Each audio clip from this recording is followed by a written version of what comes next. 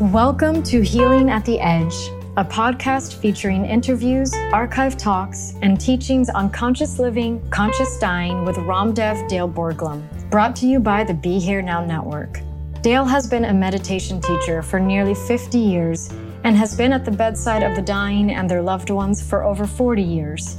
He was the director of the Hanuman Foundation and founded the first Center for Conscious Dying in Santa Fe, New Mexico. He's taught with Stephen Levine, Ram Dass, and countless others on the spiritual path. Dale is still working with the dying today. For more information, please visit livingdying.org. Hi, my name is Aurora Leonard, and welcome to Healing at the Edge. I work with Ramdev at the Living Dying Project. It's a nonprofit dedicated to serving others in their most sacred, vulnerable time. In this episode, Dale shares stories of working with clients and how the fear of death can reveal where we don't trust our practice. Now, please note, this episode does contain sensitive content regarding mental health and medical aid in dying. If you'd like to learn more, please visit our website at livingdying.org. It includes meditations, additional talks, and courses with Ramdev on conscious living, conscious dying, and learn how you too can do this work. This work is sorely needed in today's world. He will also be teaching live in person at Esalen Institute in Big Sur, California, June 3rd through the 5th. It's going to be a special, intimate 3-day workshop, and we would love to see you there. So for now, let's listen to Death as a Mirror, and we hope you enjoy this episode. Welcome, everybody. I got the flu about 5 weeks ago, and I'm still coughing. My voice is tenuous at times, so please forgive me if I start coughing. That will happen. I know you might think this is strange, but I've kind of enjoyed being sick.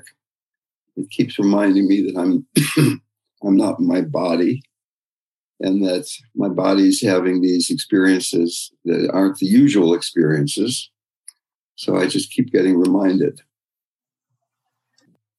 So Van asked how Jackie is. And you may remember that at our last meeting, I made the sad announcement that Mimi, who had been in this group, who was a very active member of the group, had passed away. And in fact, her memorial is tomorrow, which I'm not going to be able to be at, unfortunately. There's also somebody in our group named Jackie, who spoke very, very little because she had advanced lung cancer and really could speak very, very little.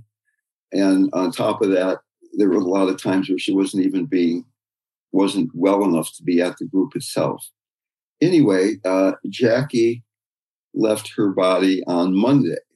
And I'd like to talk about that some because I was at her side as she died.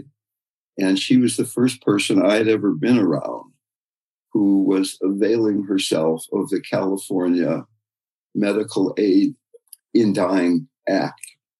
She had gone to the doctors and was in a clearly a deteriorating state. She was on oxygen. She really was very limited in her ability to get around. She was in pain. And she decided that she wanted to take her life. I had some moral ambiguity about being at her bedside. I have some feeling that we die when we're supposed to die. But at the same time, she said, I trust you more than anybody. I need you to be there. And I remembered a story where many, many years ago, Ram Dass had driven up to Seattle in his antique Jaguar automobile and left his car up there. He gave some talk or something. He flew back to California where we were living together. And he said, would you fly up to Seattle and get my car and drive it back home? I said, sure. He said, I think it'd be better if you had my driver's license. If people see you driving the Ram Dass mobile, and I'm not going to be driving for these few days, so here, take my driver's license. And on the back of the driver's license, it said that he was a organ donor. And I said, hey, Ram Dass, I read somewhere that if you donate your organs, you can't get enlightened. I don't know where I read that. I don't know if it's true at all, but that's what I said. And he said, if my organs help somebody else, it's okay for me to not be enlightened. And I thought that was a really great answer, right? So if I'm there helping somebody essentially commit suicide, is that bad karma for me or not? But the most important thing was helping Jackie. She was in a very delicate situation in the sense that she had great fear of dying and great fear of suffering. So sometimes the fear of suffering was greater and sometimes the fear of dying was greater. And she was going back and forth. Obviously, she got to the point where the fear of suffering was greater than the fear of dying most of the time, and set in motion this whole situation of getting the drugs from the doctor, calling the hospice, setting a date. So there we were at her apartment in San Rafael. And there was me and Jackie, obviously, and two people from hospice, a nurse and a social worker. Hospice is there in case things go wrong. If somebody can't get the potion down, they just get started. They take the poison and don't take enough of it. And then other things have to start happening that we need a nurse to do. But so there was a death doula that she hired, a friend of mine, who is Jerry Grace Lyons, the woman that runs Final Passages, a very wonderful organization that you might want to check out. And finally, there was Jackie's organizer, trustee, executor, the person who's going to deal with all the details of body and belongings and things like that. So the death doula and I got there 2 hours before she was going to end her life. And she was very, very nervous. And I sat down and I put my arm around her, and hospice came. And all along she said, I might chicken out. Jackie was an atheist. She had never had any devotional bone in her body that I could ever find. So I tried to explain dying to her from the standpoint of non-duality, no self.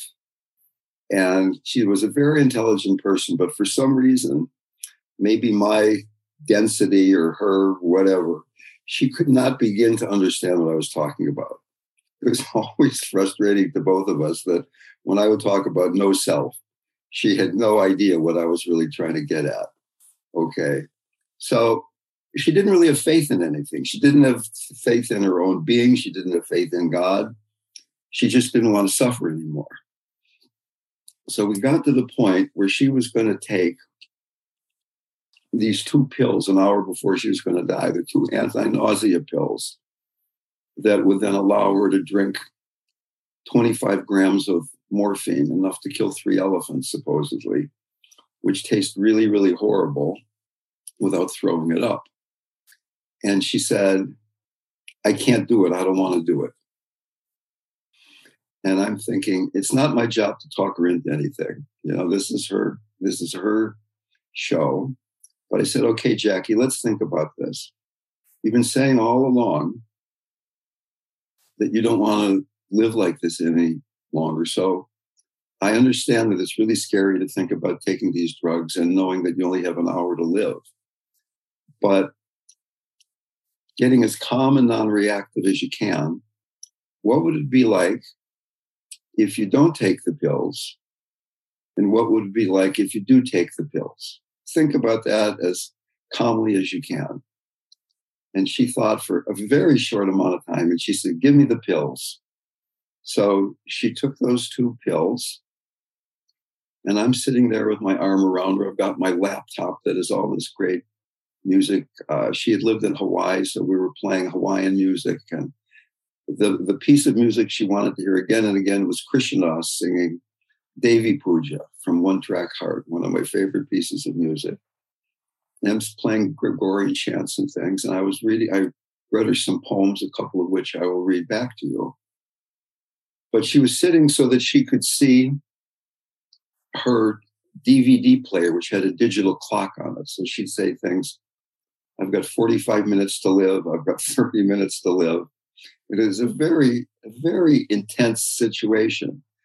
I've been around many people who died naturally, where you couldn't say 45 minutes. You were just, there was this gradual process happening in a way that was quite unpredictable. But here we knew that there was a time. And at one point she started saying, fuck shit, what did I do? Oh my God. But, I kept playing soothing music. She had been judging her spiritual life as not adequate, that she couldn't understand non-duality. She didn't have any devotion. She was not trusting the pain. She was not trusting the light. There was nothing she could trust. So imagine having an hour to live and not having anything to trust. How frightening that would be. So here's one of the poems I read her. It's a Thich Nhat Hanh poem, Oneness. The moment I die, I will try to come back to you as quickly as possible. I promise it will not take long. Isn't it true I am already with you in every moment? I come back to you in every moment. Just look. Feel my presence. If you want to cry, please cry. And know that I will cry with you. The tears you shed will heal us both. Your tears are mine. The earth I tread this morning transcends history. Spring and winter are both present in the moment. The young leaf and the dead leaf are really one. My feet touch deathlessness, and my feet are yours. Walk with me now. Let us enter the dimension of oneness and see the cherry tree blossom in winter. Why should we talk about death? I don't need to die to be back with you. And she felt some comfort with that. And then eventually we moved to the bedroom after the hour was up, and the death doula prepared this potion that she'd actually taken a course to do so that you don't inhale the fumes yourself or whatever. And Jackie got this glass of milky white substance that looked like about 12 ounces, which apparently tasted completely horrible. She tried it with a straw. She tried it without a straw. She could only get down a very small amount. She said, I can't drink this. It's too horrible, which is the worst possibility where you just get started and you can't finish. So we kind of cheered her on. You can do it. At one point, she wanted toothpaste to rub inside of her mouth to get the taste out. And she finally finished about 2/3 to 3/4 of the glass. And within a minute or so became unconscious. And then very slowly, over the course of 45 minutes, her breathing got slower and slower and slower, and she finally died. To me, there was some aspect of violence about the whole thing. It was not the dying gently into the light. There was a lot of resistance along the way. The drug itself felt completely horrible to her, tasted horrible. There was a sort of like a quality of fighting emotions the whole way. And I was very glad to be there and support her. But the reason I'm bringing this up because I want to kind of talk about the lessons that I got out of all this myself. When I was trying to explain to Jackie about there's not a you that dies in the way you think you are. And I tried to explain it in every kind of way. When we're afraid of death, perhaps the deepest reason that we're afraid of death is we don't know who we are. We believe in a personal, unique, separate identity. But if we really examine it, we'll find that the identity depends on an endless collection of events and things and ideas that we keep propping up our biography. The Dalai Lama said, to think that there's no self is completely ridiculous. Okay, there's you of a self and I of a self, but it's not the kind of self we're thinking about. We create a false self, that's what makes it hard to die. We create this caretaker self that tries to care about all the intrusive or things, or the abandoning environment of family life. Is it possible for me to be around Jackie and see that there's this real self and there's this false self, and the false self's going to die, and realize that the whole time she's free, that I'm seeing the whole place in her? To me, that was the deepest thing I could do, other than to be of emotional comfort. And she reminded me of another client who was the opposite and yet was deeply the same. The other client, let's call this fellow client number 2, was a man dying also of lung cancer. He lived in northern New Mexico. I worked with him late last year. And as opposed to Jackie, he had done so much meditation practice. All of his adult life, he'd been going to retreats. He had been to Zen retreats, Vipassana retreats, was very committed to practice. And after he'd moved to New Mexico, he also got deeply involved in devotional practices. And yet, he also felt stuck in a way that Jackie felt stuck. He felt in the same way that Jackie felt, that his spiritual life had been a failure, that he was supposed to get somewhere, that with all the meditating and all the mantras and all the chanting and all the loving God and everything, that he was supposed to feel a particular thing. And because he didn't feel this, that his life was an ordinary life in the way that our lives are ordinary lives, that as he approached death, that he had failed. He had failed in some very fundamental way. That neither of these two clients, Jackie or client number 1 here, client number 2, whatever I called him, believed that grace was always available, that presence is always there. And the problem is that presence is not a thing, that consciousness is not a thing. And in the way that Maharaji would say things like, I'm always in communion with you, or be peaceful, I am everywhere. It takes a certain surrender that goes beyond doing and accumulation and understanding to realize that even though there's something to get, it's not a thing. Yesterday, as I was driving up here to the mountains to be with my family, my son, I was playing a Tim Ferriss podcast where he was talking to a woman named Susan Cain. I really, really love the podcast. And she was talking about the bittersweetness of life. And in fact, in Tibetan Buddhism, they talk about how compassion is bittersweet. It's a combination of sadness and joy. There's sadness at how much suffering there is. There's joy that the heart is open. There's this Leonard Cohen line where he says, there is a crack in everything, and that is where the light enters. So it's not about fixing the cracks or avoiding the cracks or filling the cracks in, but allowing the cracks to be there, allowing ourselves to be broken, allowing the light to come in where we have these cracks, rather than feeling that spiritual practice is about going beyond the cracks. And she quoted Susan Cain, this, which I think, just remarkable passage from a Rumi poem. And in the Rumi poem, it's a long poem, and there's this protagonist in the poem who's kind of complaining that he's been praying all of his life and God has never answered. He prays, he doesn't get a response.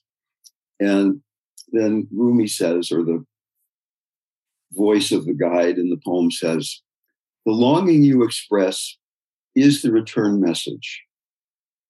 The grief you cry out from draws you toward union. Your pure sadness that wants help is the secret cup. Let me read that again. The longing you express is the return message.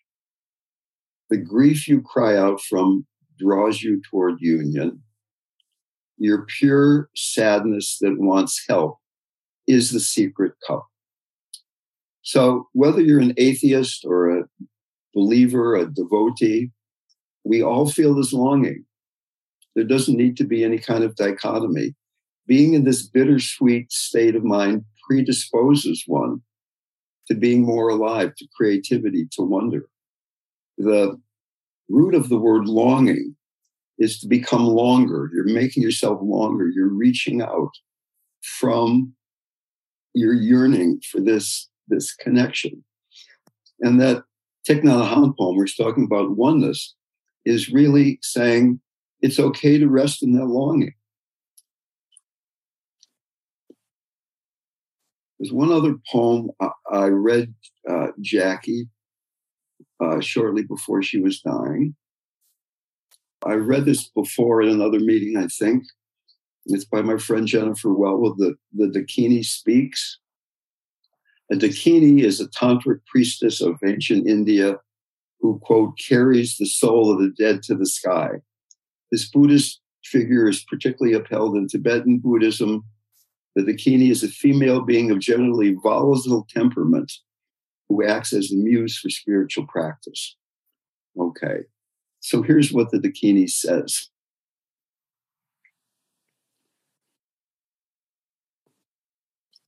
My friends, let's grow up. Let's stop pretending we don't know the deal here. Or if we truly haven't noticed, let's wake up and notice. Look, everything that can be lost will be lost. It's simple. How can we have missed it for so long? Let's grieve our losses fully, like human, ripe beings. But please, let's not be so shocked by them. Let's not act so betrayed, as though life has broken her secret promise to us.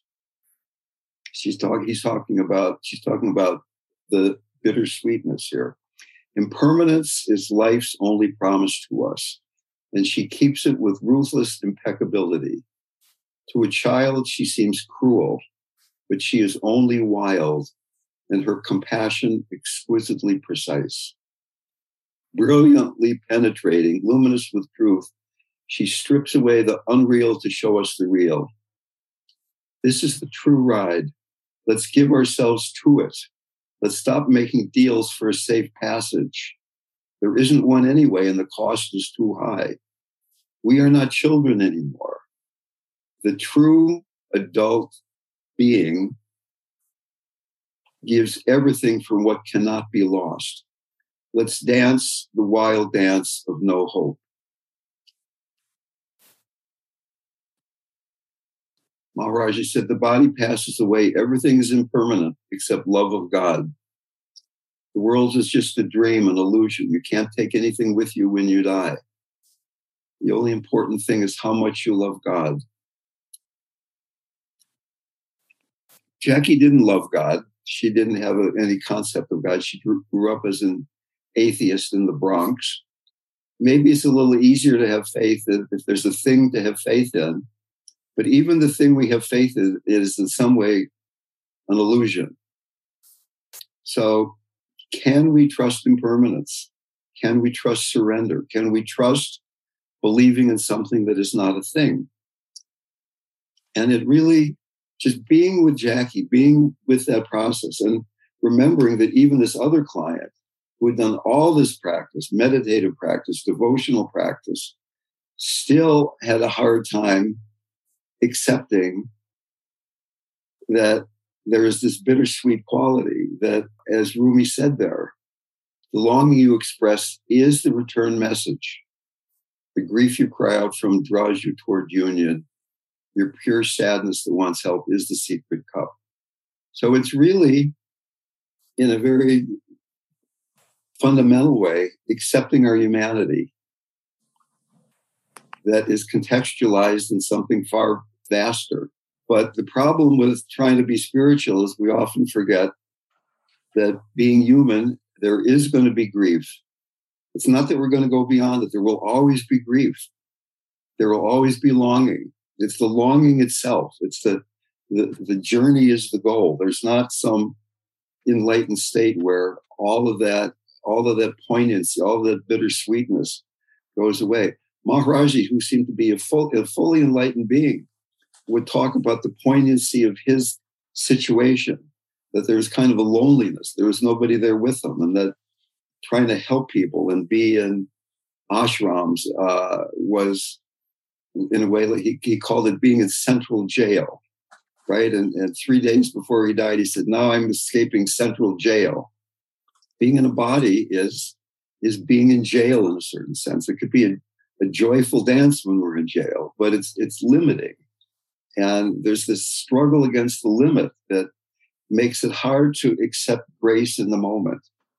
I've been feeling so close to God since this encounter with Jackie. I've been feeling like when I go to bed at night, there's me and God have our heads on the pillow, or that my head is not on the pillow, but on God's lap, if you will. In terms of practice and how practice can kind of distract us, we think we're supposed to accomplish something or get somewhere. Can we trust the power of our meditation to heal? Can we trust its strength? And if we don't trust the strength of our practice, that it brings us there, then practice will be weak. Belief gives the meditation a firm foundation. It engages the mind in a way that is effective and total. But we don't trust our practice because we think we're supposed to get a thing. We're supposed to get to a stable state. And I have gone into wonderful, wonderful states. I've been in remarkable states during long periods of meditation, but they've never stayed. I'm still this neurotic. I'm still trying to give a nice talk and be a nice guy and fight through somebody who can hardly use my voice right now. The title of this talk is Death is a Mirror. And it was a mirror for Jackie. It was a mirror for me. It was a mirror for client number 2 last year. I choose to be around dying people because of this mirroring effect. It has certainly deepened my compassion. It has certainly deepened my appreciation for the suffering that I and everybody I know is going through. But I'm basically doing it so that I can remember what is real and what's not real, moment to moment to moment.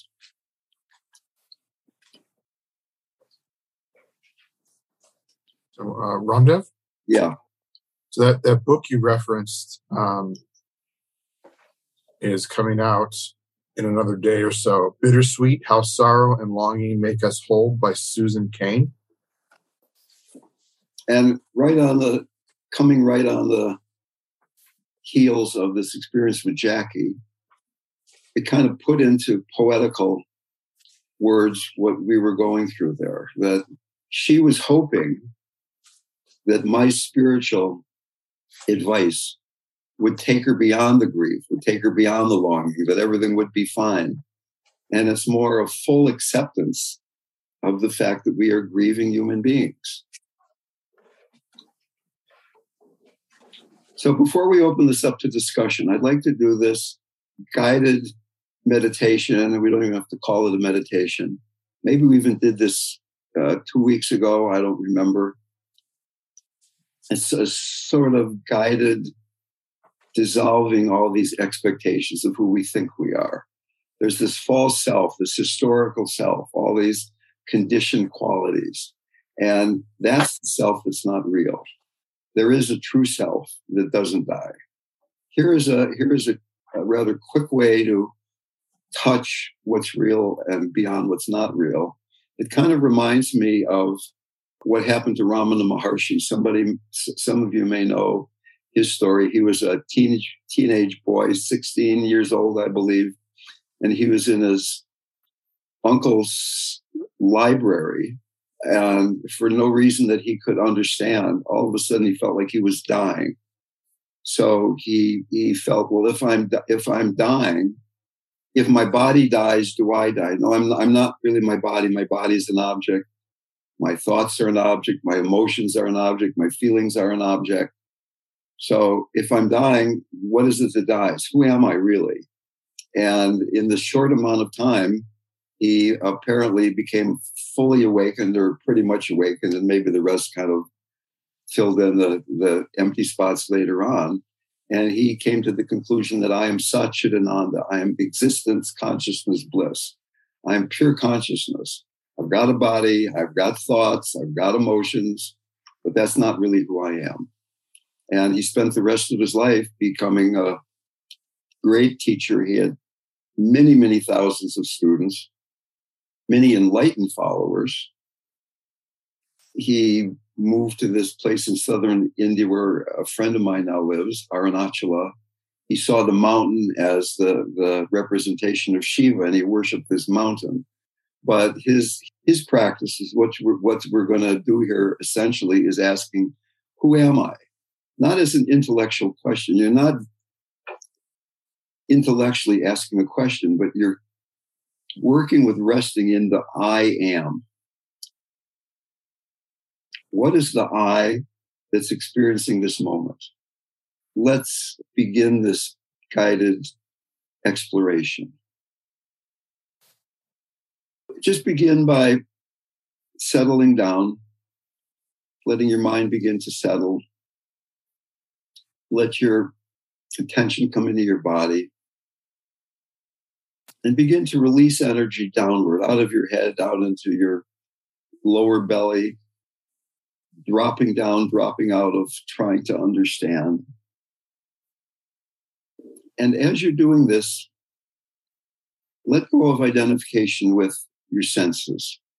You can still hear sound of my voice. You can feel your butt on whatever you're sitting on. You can feel your clothing on your body, the movement of your breath. Letting go of identifying that that's who I am. Letting go of identification with all your sensory experience. They come, they go. It's not who you are.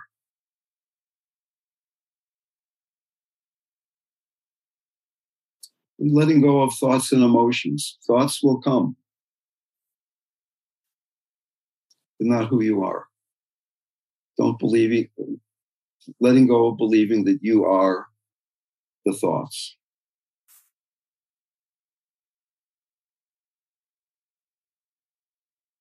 Thoughts, emotions, sensory experience coming and going. Now even let go of the observer. That imaginary person you think is watching the whole thing. That I, that Dale or Judy or John or Linda, whoever is watching, letting go of identification with that. Letting go of Matt and Van and Sheila.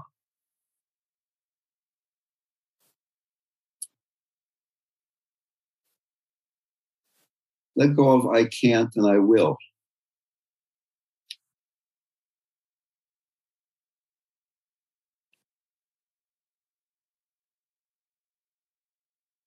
Let go of seriousness.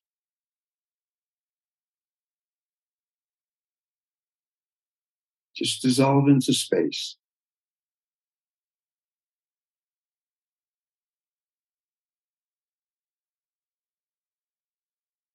Fear arises. The need to understand who am I. Let go of identification with the fear. Don't struggle.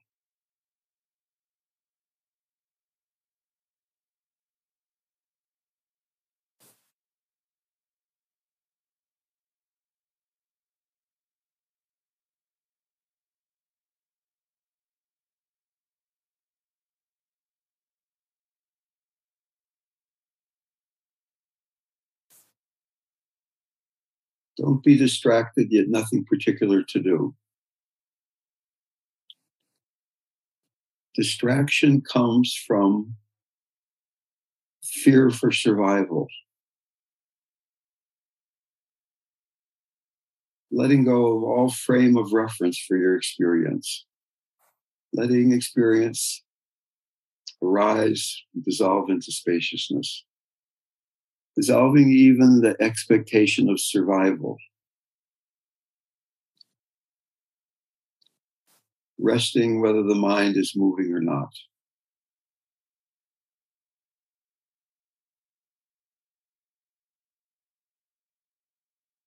The fundamental deception is the need to survive. Who you think you are needs to survive, which creates aggression and lack of spaciousness.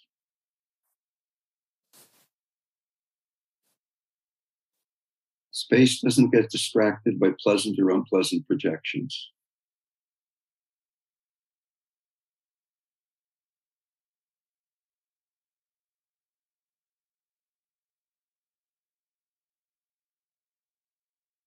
Not distracted, yet nothing particular to do. Intense clarity with immense relaxation.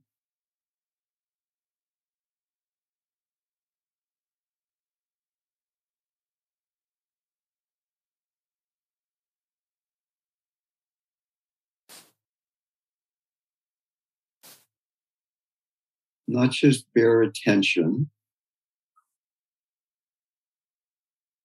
but looking not at the thought, but through the thought. Letting go not of the object, but of the subject. Resting in spaciousness.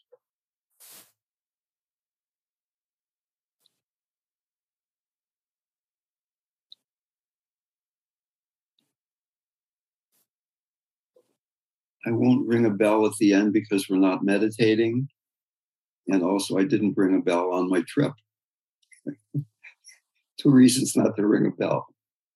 So can we just rest in spaciousness, come back into the room together?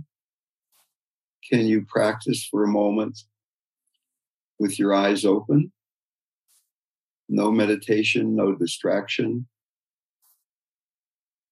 Letting go of identification with the observer. Not needing to survive. Letting go of that aggression that arises when we think we need to protect, figure out, understand, survive.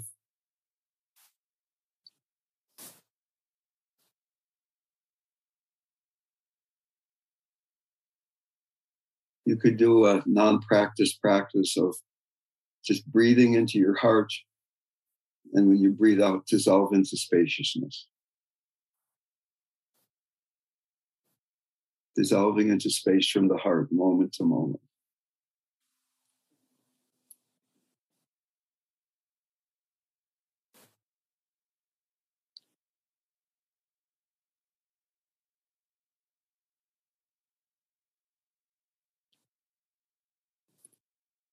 So who would like to be the brave person that begins to speak about all the things I've talked about, or your reaction to this practice, non-practice? With experience with psychedelics and people that are nearing closer to leaving their body, or even before that, in being in a proper set and setting, have you found in your experience working with people before they transition that they were able to let go a bit lighter because of their experiences with psychedelics? There's a study done a number of years ago. They developed a measure of fear of death, and they gave this questionnaire to 4 groups of people: doctors, ministers, psychedelic drug takers, and meditators. And it's kind of a setup, obviously. And doctors and ministers were significantly more afraid of dying than psychedelic drug takers and meditators. So that anything you can do to be comfortable in letting go of control, of letting go of that sense of aggression that comes from needing to survive,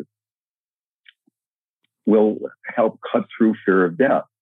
Being a doctor and being a minister, in many cases, increases one's feeling that you're in control of things.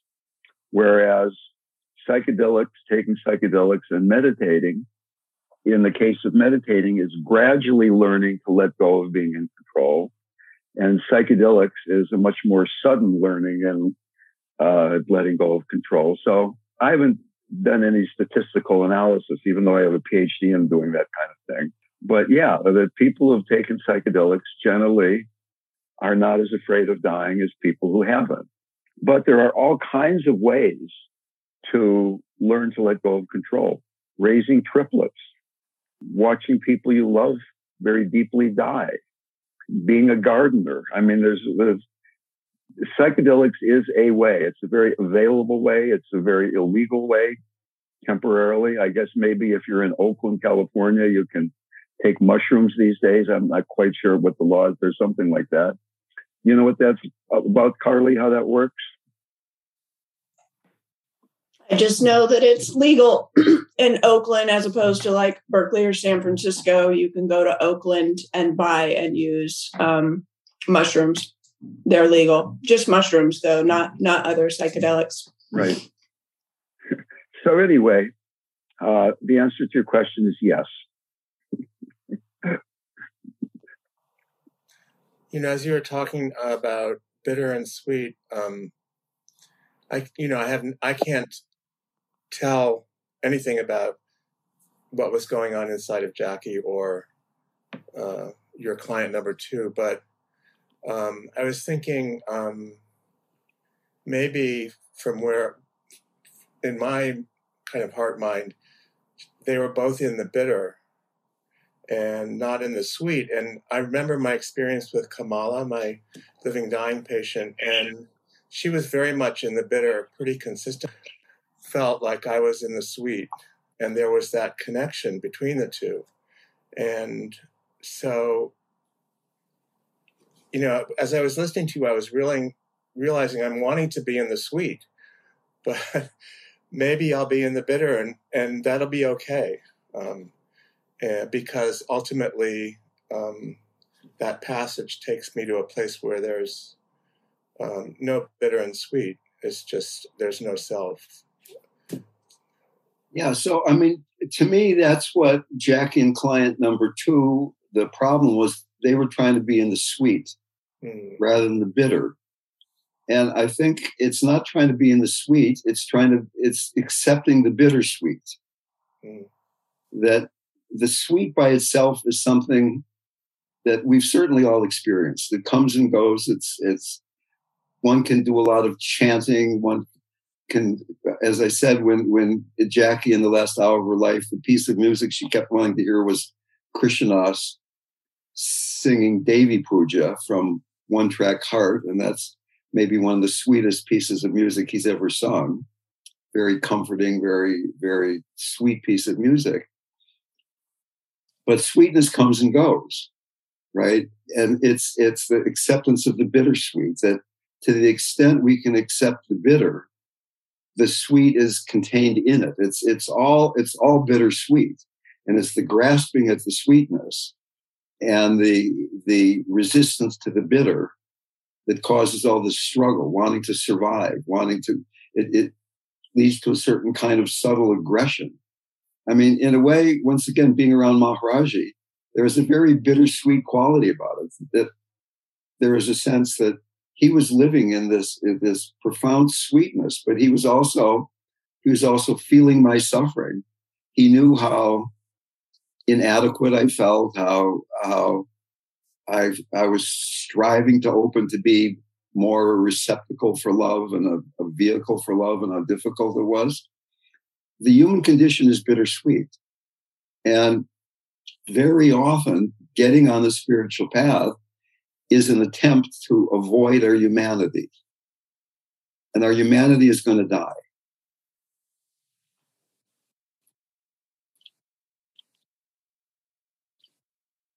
We're in the school of human experience. Why not take the curriculum?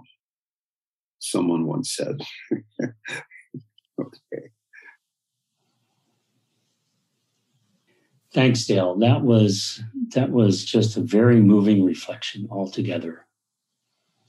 And I think the most impactful statement that you made was to me, imagine dying with nothing to trust. That just seems like a bottomless well of inquiry. But my question is about medication. And I don't know, I guess this could be a kind of a big issue. That Buddhists have an opinion about being medicated at the time of death, or do you have an opinion about whether medically assisted suicide has any effect on the normal dissolution process that the Bardo teachings describe? From the literature of near-death experiences, as soon as the consciousness leaves the body, it's not affected by what's happening to the body.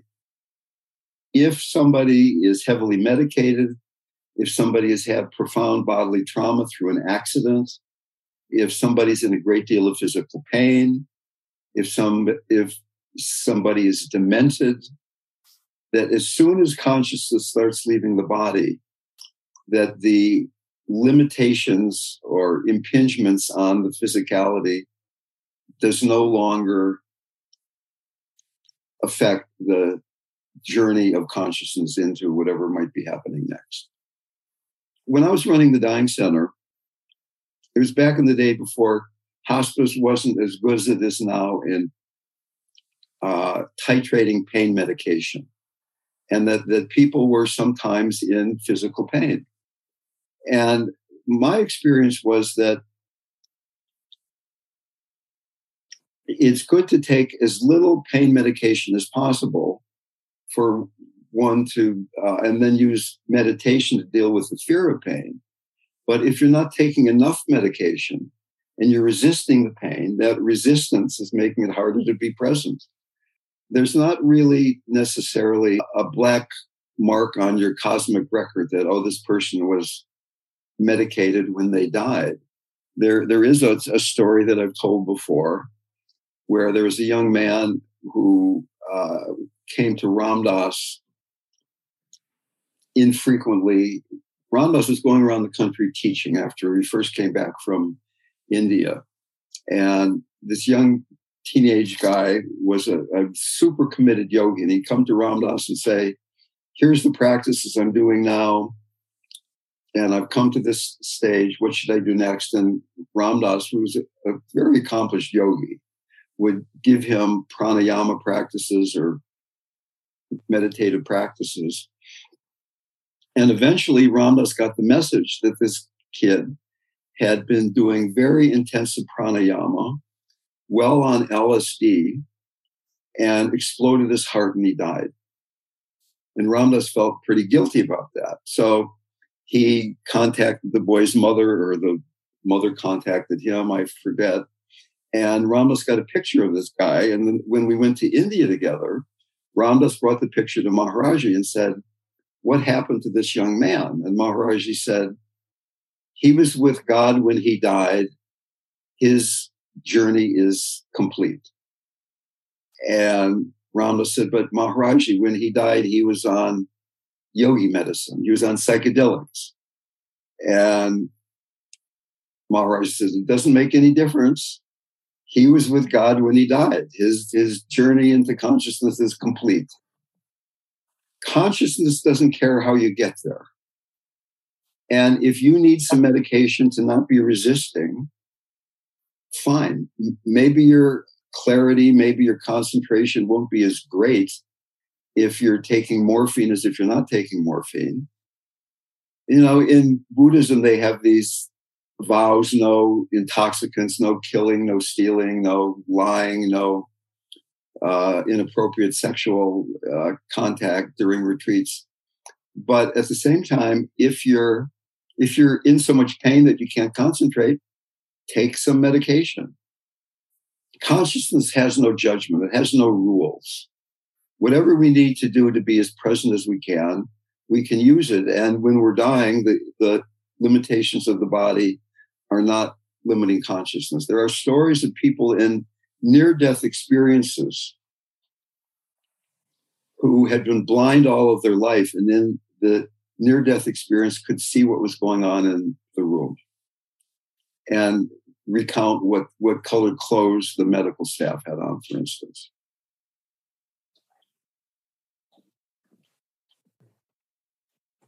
Dale, this is Nicholas. Thank you for this today. I'm wondering about one's connection to one's early spiritualities and how they might manifest at the moment of dying. And I'm saying that because that happened to my grandmother, who kind of left the Catholic Church. And when she was dying, I heard her say the Hail Mary. And I also heard Lori mention something similar. And as somebody who doesn't abide and doesn't go by the politics of the hierarchy of the Catholic Church, and yet I'm not able to leave the church. It's like once a Catholic, ... So I gave up on that. I'm a Catholic without the trappings of the hierarchy and all of that. Do you think you can talk to that?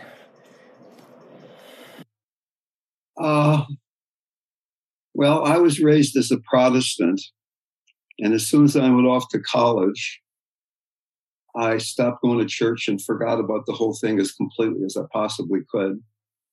Most of the ministers that were in the churches that I was going to were not people that I particularly respected or honored their wisdom. And then I ended up going all the way to India in order to find God. And Maharaji gave me a mantra that is basically about Christ. So Carl Jung says that to become a completely integrated personality, that one has to go back to the religion of one's childhood at some point and find some completion there, some closure. I'm not sure he means you have to start going back to church and show up every Sunday morning necessarily, or Saturday, or whatever kind of religion it is. But I think if there's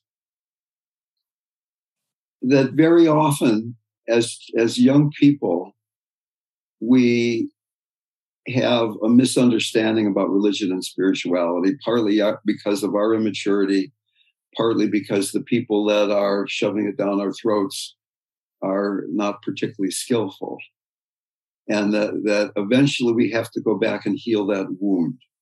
That at the core of Christianity, the core of Judaism, the core of Islam, the core of anything, there is a profound and beautiful truth. And that maybe we've been resisting the external form of the religion, the people that have been presenting it, and kind of have thrown out the baby with the bathwater, so that we have to go and find the baby again and love that baby. So that's all I have to say there. Thank you so much. That makes a lot of sense. Thank you. Dale, I'm wondering if you could speak to something that you said earlier when you were doing the exercise or meditation after you talked about Ramana Maharshi, and you said that distraction comes from the fear of survival. Right. And that caught my attention. And I'm just wondering if you could say a little bit more about that. Maybe it's because I'm such an aggressive person. It seemed relatively self-explanatory to me.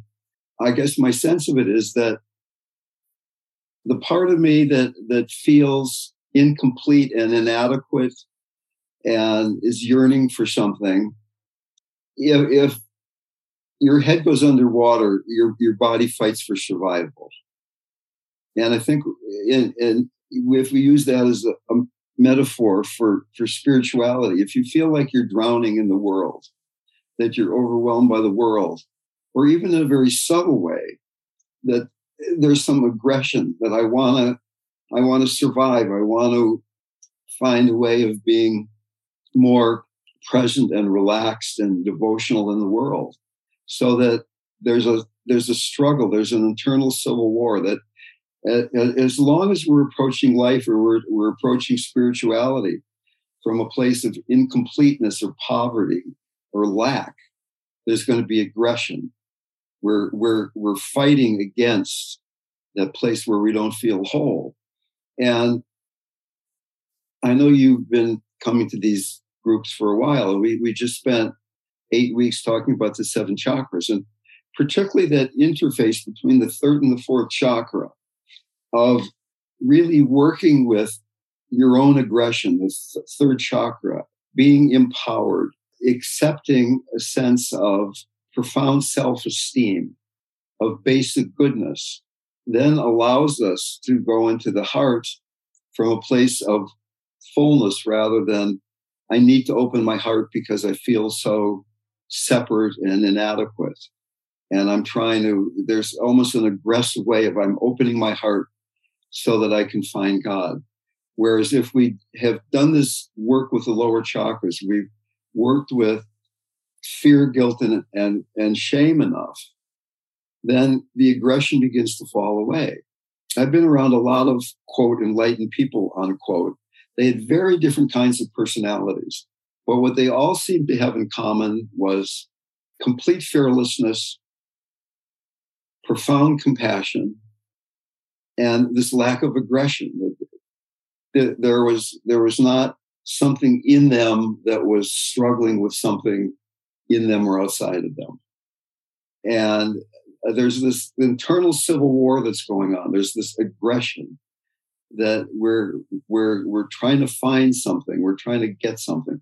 Even people who aren't on the spiritual path, whether you're doing this through meditation or being a Giants fan or a motorcycle racer or whatever activities you're doing in your life, there's this attempt to find some sense of completeness, of connection, of oneness, whether that's conscious or unconscious. It's often motivated by this sense of one part of I needs to survive, and that there's some aggression there. So that I noticed that for the longest time when I was meditating, there was a part of me that was saying you have to meditate harder. And that I believed that voice. I believed the superego saying more concentration, sit longer, try harder. Now, clearly in the beginning of practice, we do need effort. But once you get into intermediate to more advanced stages of practice, it's, in my experience, much less about me doing something than surrendering and receiving the grace that is inherent in each moment. One of the main practices in Tantra is receiving the grace that is always available. Or another way of looking at it is being with a rising experience, moment to moment to moment, without needing to conceptualize. The need to conceptualize is coming out of some aggression of I need to understand this so I can get somewhere. Your original comment was about distraction. And are you saying that the distraction is sort of, in a way, correlated with the aggression? As long as we think something's a distraction, there's aggression there. This is a distraction. This is not a distraction. So that eventually when you get to non-dual, non-practice, like Dzogchen, one of the main slogans is no meditation, no distraction. There's nobody meditating and nothing is a distraction. Everything is a complete representation, a complete manifestation of the face of God. Everything. Jackie struggled at the end of her life.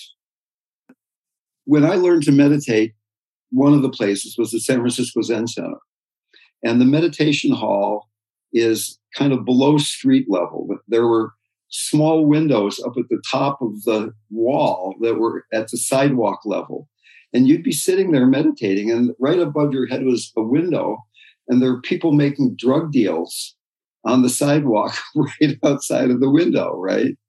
Or I was in India where it was like really quiet at the Burmese temple in Bodh Gaya.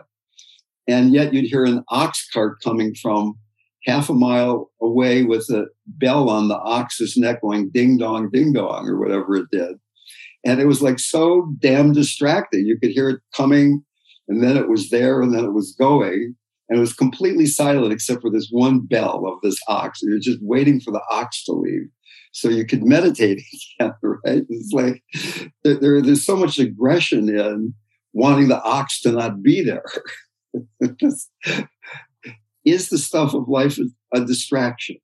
Is the fact that it's hard for me to talk, is that a distraction because of my irritated lungs? Is it a distraction that you've got to earn money, you've got children who are making noise, that your body is deteriorating?